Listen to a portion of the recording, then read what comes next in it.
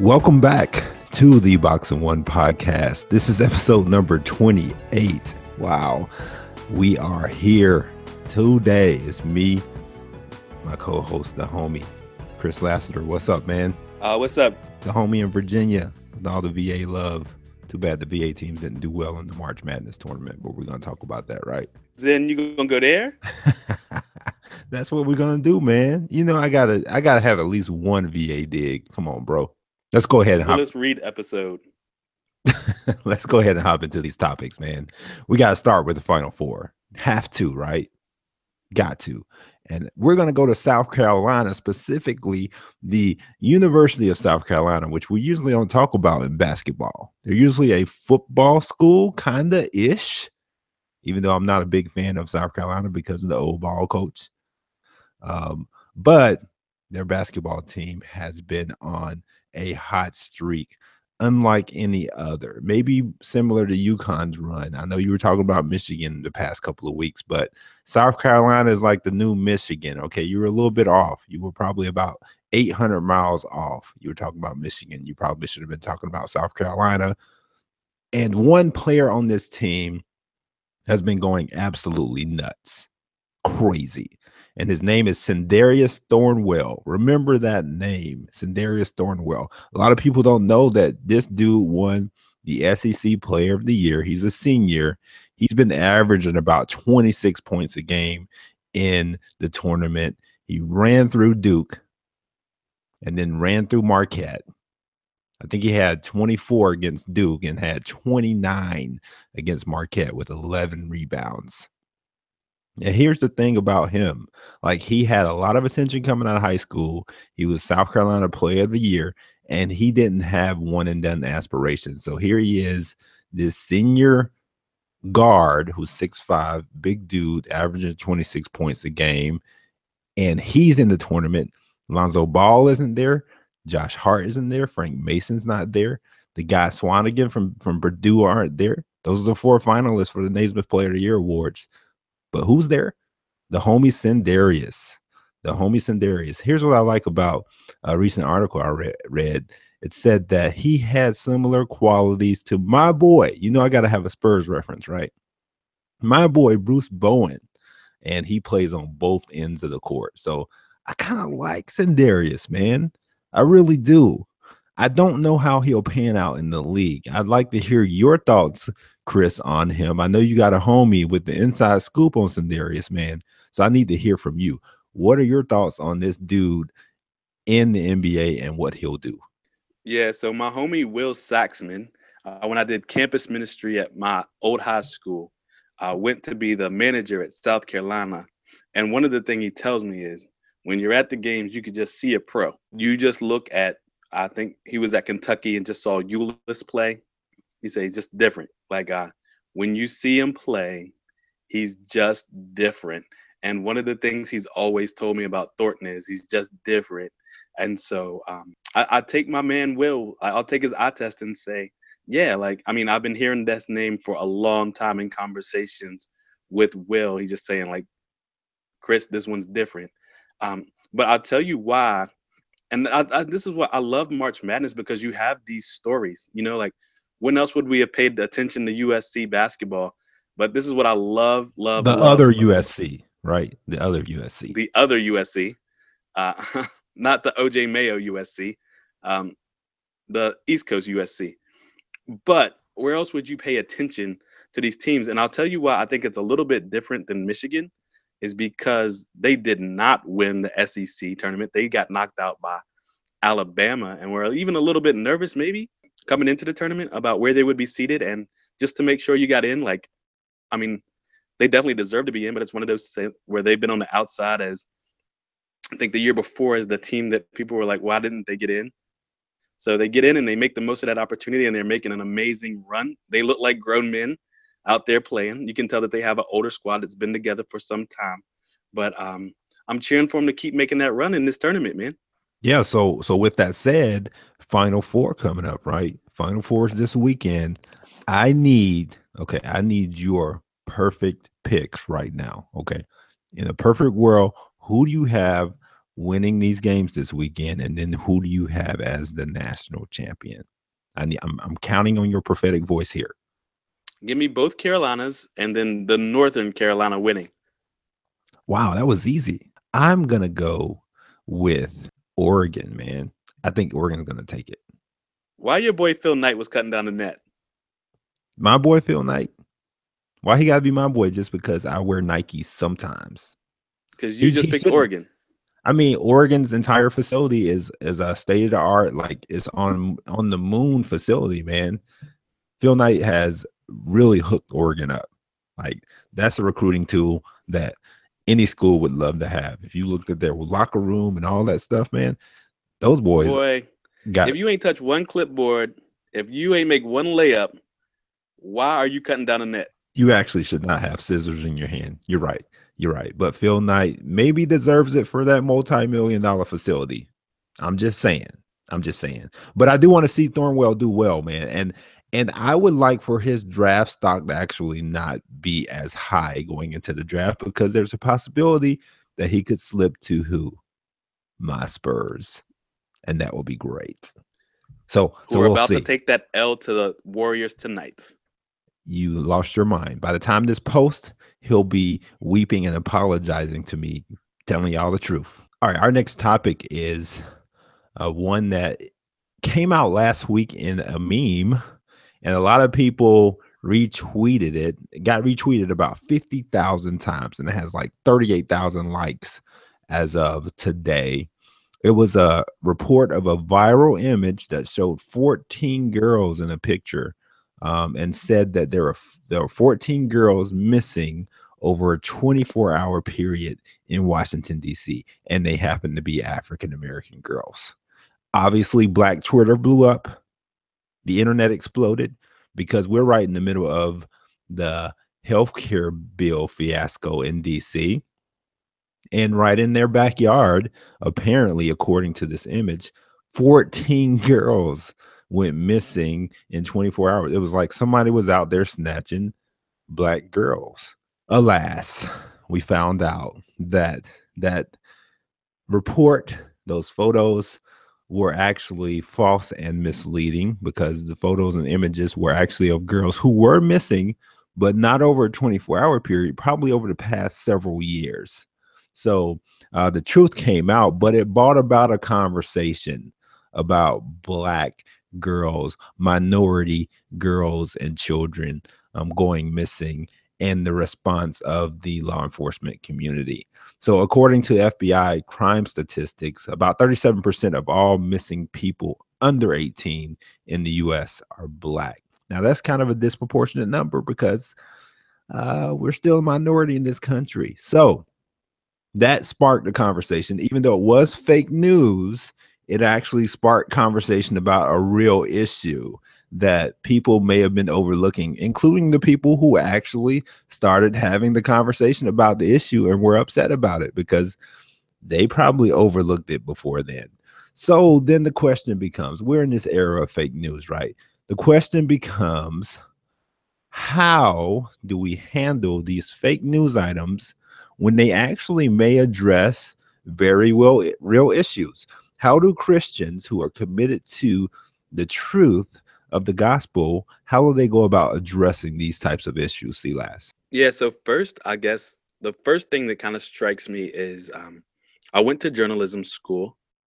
And so we always knew like you had to have everything accredited by a second source. It couldn't just be one person telling you if you wanted your story to be authenticated, especially if it was something like breaking news, um, that you had to have two sources or it's something you had to see yourself. Like if I saw the building burning down, I can write the building's burning down because I saw it. So it's just fascinating to me, like that basically you would hope like certain sites have more credibility than others due to holding to high journalistic standards, but that's not the way society reads them. So essentially, if you have a website and you have quotes in the story, um, everything pretty much gets treated equally. And sometimes it's hilarious, right? Because how many times has Eminem died on the internet?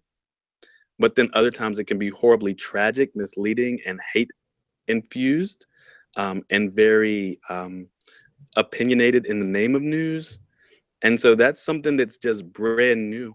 And I think, like, ultimately, what we have to do is one, just be careful about what we read, where we're getting our information from, but then just realize, too, like, all truth is God's truth, to quote Augustine, you know? So if you see something and you can verify that it's true, even if it's not as spectacular as the fake news made it seem, like, that's something that we should be concerned about. And now that it's on the radar, we should do our own research, but then say, like, all right, now that I know the truth on this issue, to the best that I can confirm it, like, what does the gospel demand I do as a faithful witness of Jesus Christ in the situation?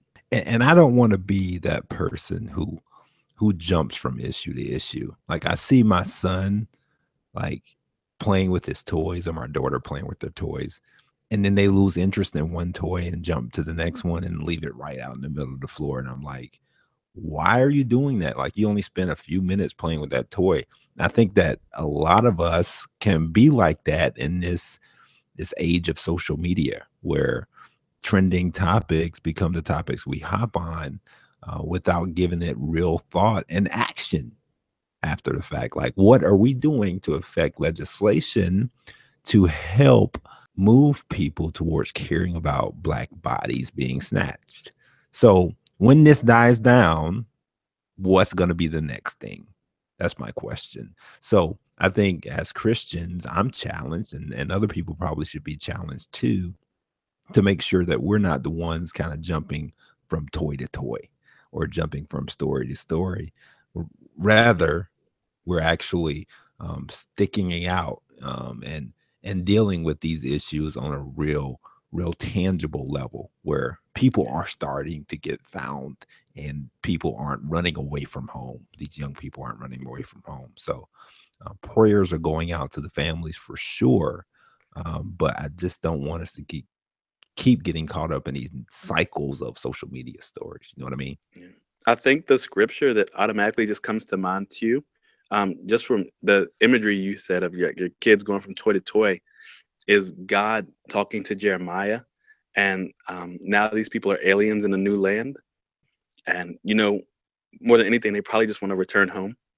But God says, hey, you might want to just go ahead and start building some houses and getting involved, and you might as well go ahead and garden. In other words, your alienation here, and alienation is one of those themes that runs all throughout Scripture. But like your alienation here is not going to be a short-term visit, and you being an effective witness in this community is going to mean putting down some roots and rolling up your sleeves and not treating it as that toy. Like effective Christian witness or covenant community witness in the Old Testament is going to be like you're going to be here for quite a while. And I've always tried to take that approach is like I want to be a long-term gospel witness in my community, not someone who is a flash in the pan and gets hyped about this. Just want to be consistently faithful, loving my wife, parenting my kids in my community, and being a consistent light.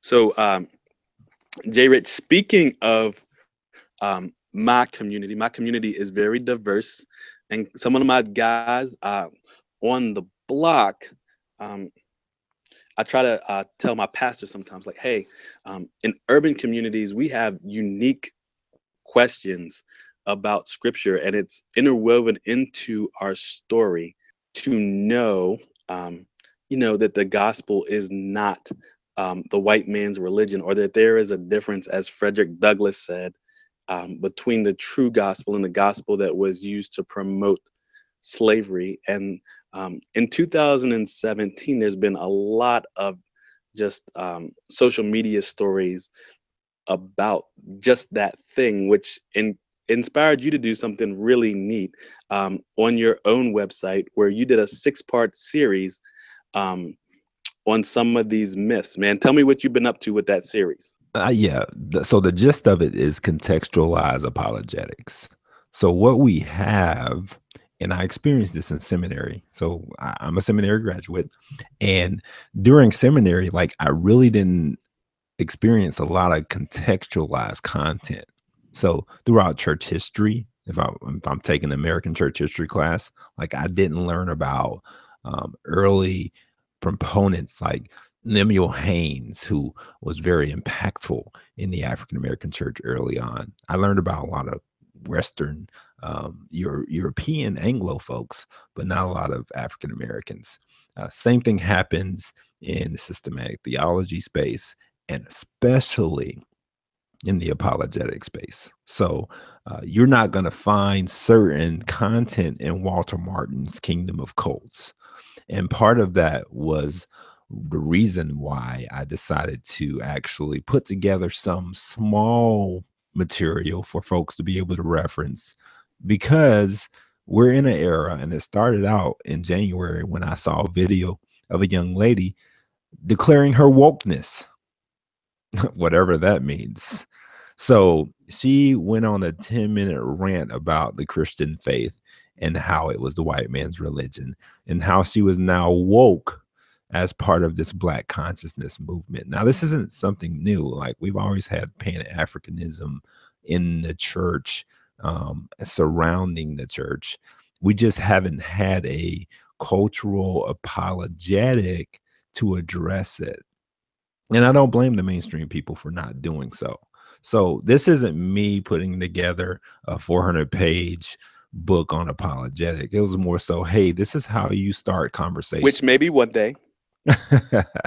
So I put together a 6-part series just dealing with some specific questions that came up in that video, or came up in a separate video where a Black former pastor, who is now a Black consciousness guy, started to kind of rail against Christianity.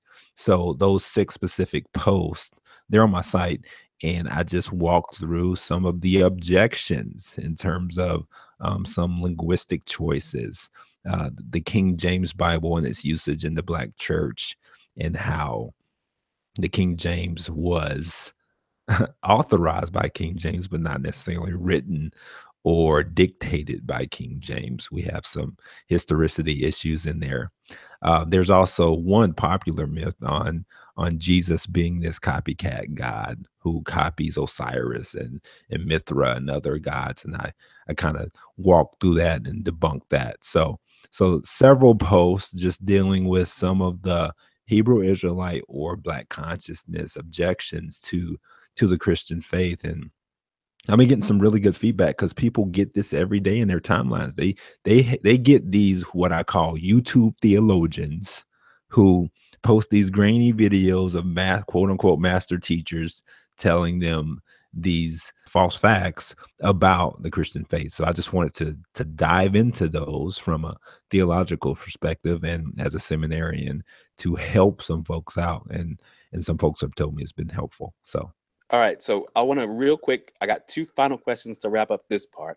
So, Jay Rich, you got somebody who, young dude, 16-year-old, been going to church all his life, but this is the first time he's been challenged, and now he feels like his faith's been shaken a little bit, um, because of some of the stuff that he's seen, some of the YouTube theologians.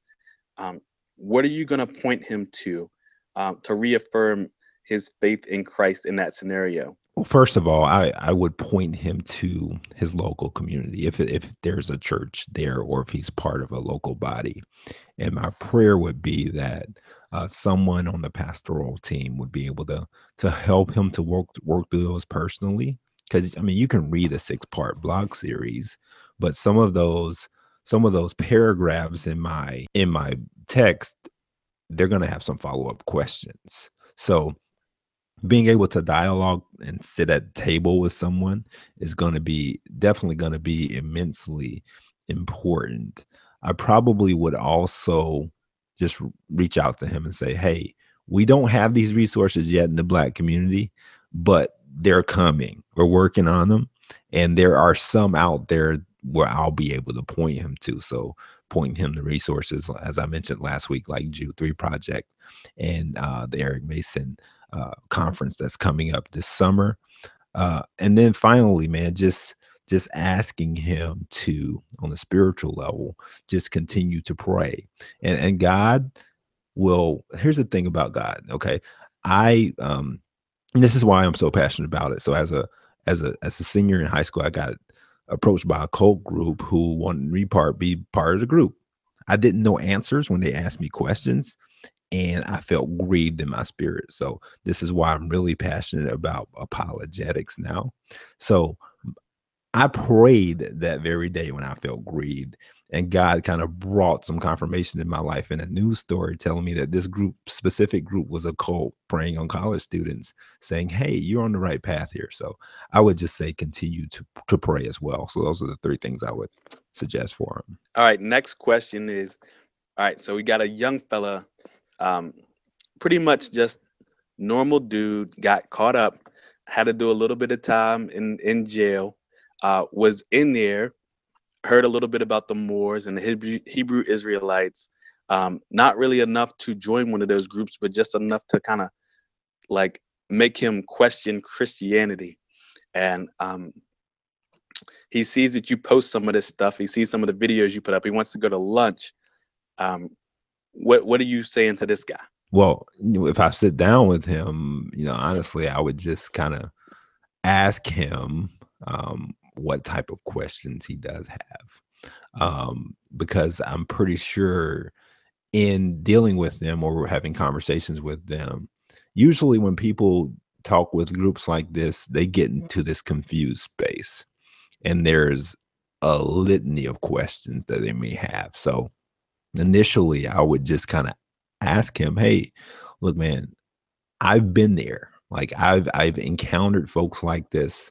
I've dealt with this. I've wrestled with my faith. And I've come to a conclusion that the gospel is over and above everything else."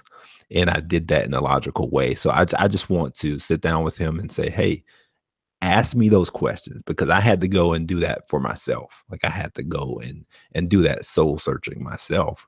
But as a resource sitting there right there in that space, I definitely would tell him that I'd be available to sit with him until the food gets cold and go through some of this. Like that's how sincere I would be about making sure the gospel stuck in that young man's life. Yo, that's my man, Jay Rich. I appreciate it. Hey, you guys have to go back to the John Richards Jr. website and definitely check out some of those articles that I think began right around January. We'll also have links to them when we post up all the stuff for the podcast. Already, man. Hey, listen, man. Now, this is a segment I like the most because I know that you're a very astute young man and you have a library that I aspire to having, and I love hearing about the things that you come across that may be resources for other people. So, what is on your shelf, on your book stand, or on your nightstand, or something even around you that you're like, man, to know that this resource is something that could definitely help them grow in their faith? Well, Jay Rich, a lot like you, I needed the gospel to make intellectual sense to me. So apologetics books like More Than a Carpenter by Josh McDowell were huge to me in my own faith. One of the things that made me passionate about apologetics was talking to a black consciousness person right when I first became a Christian. And he started asking me questions about what was he asking me about? The way Judas died.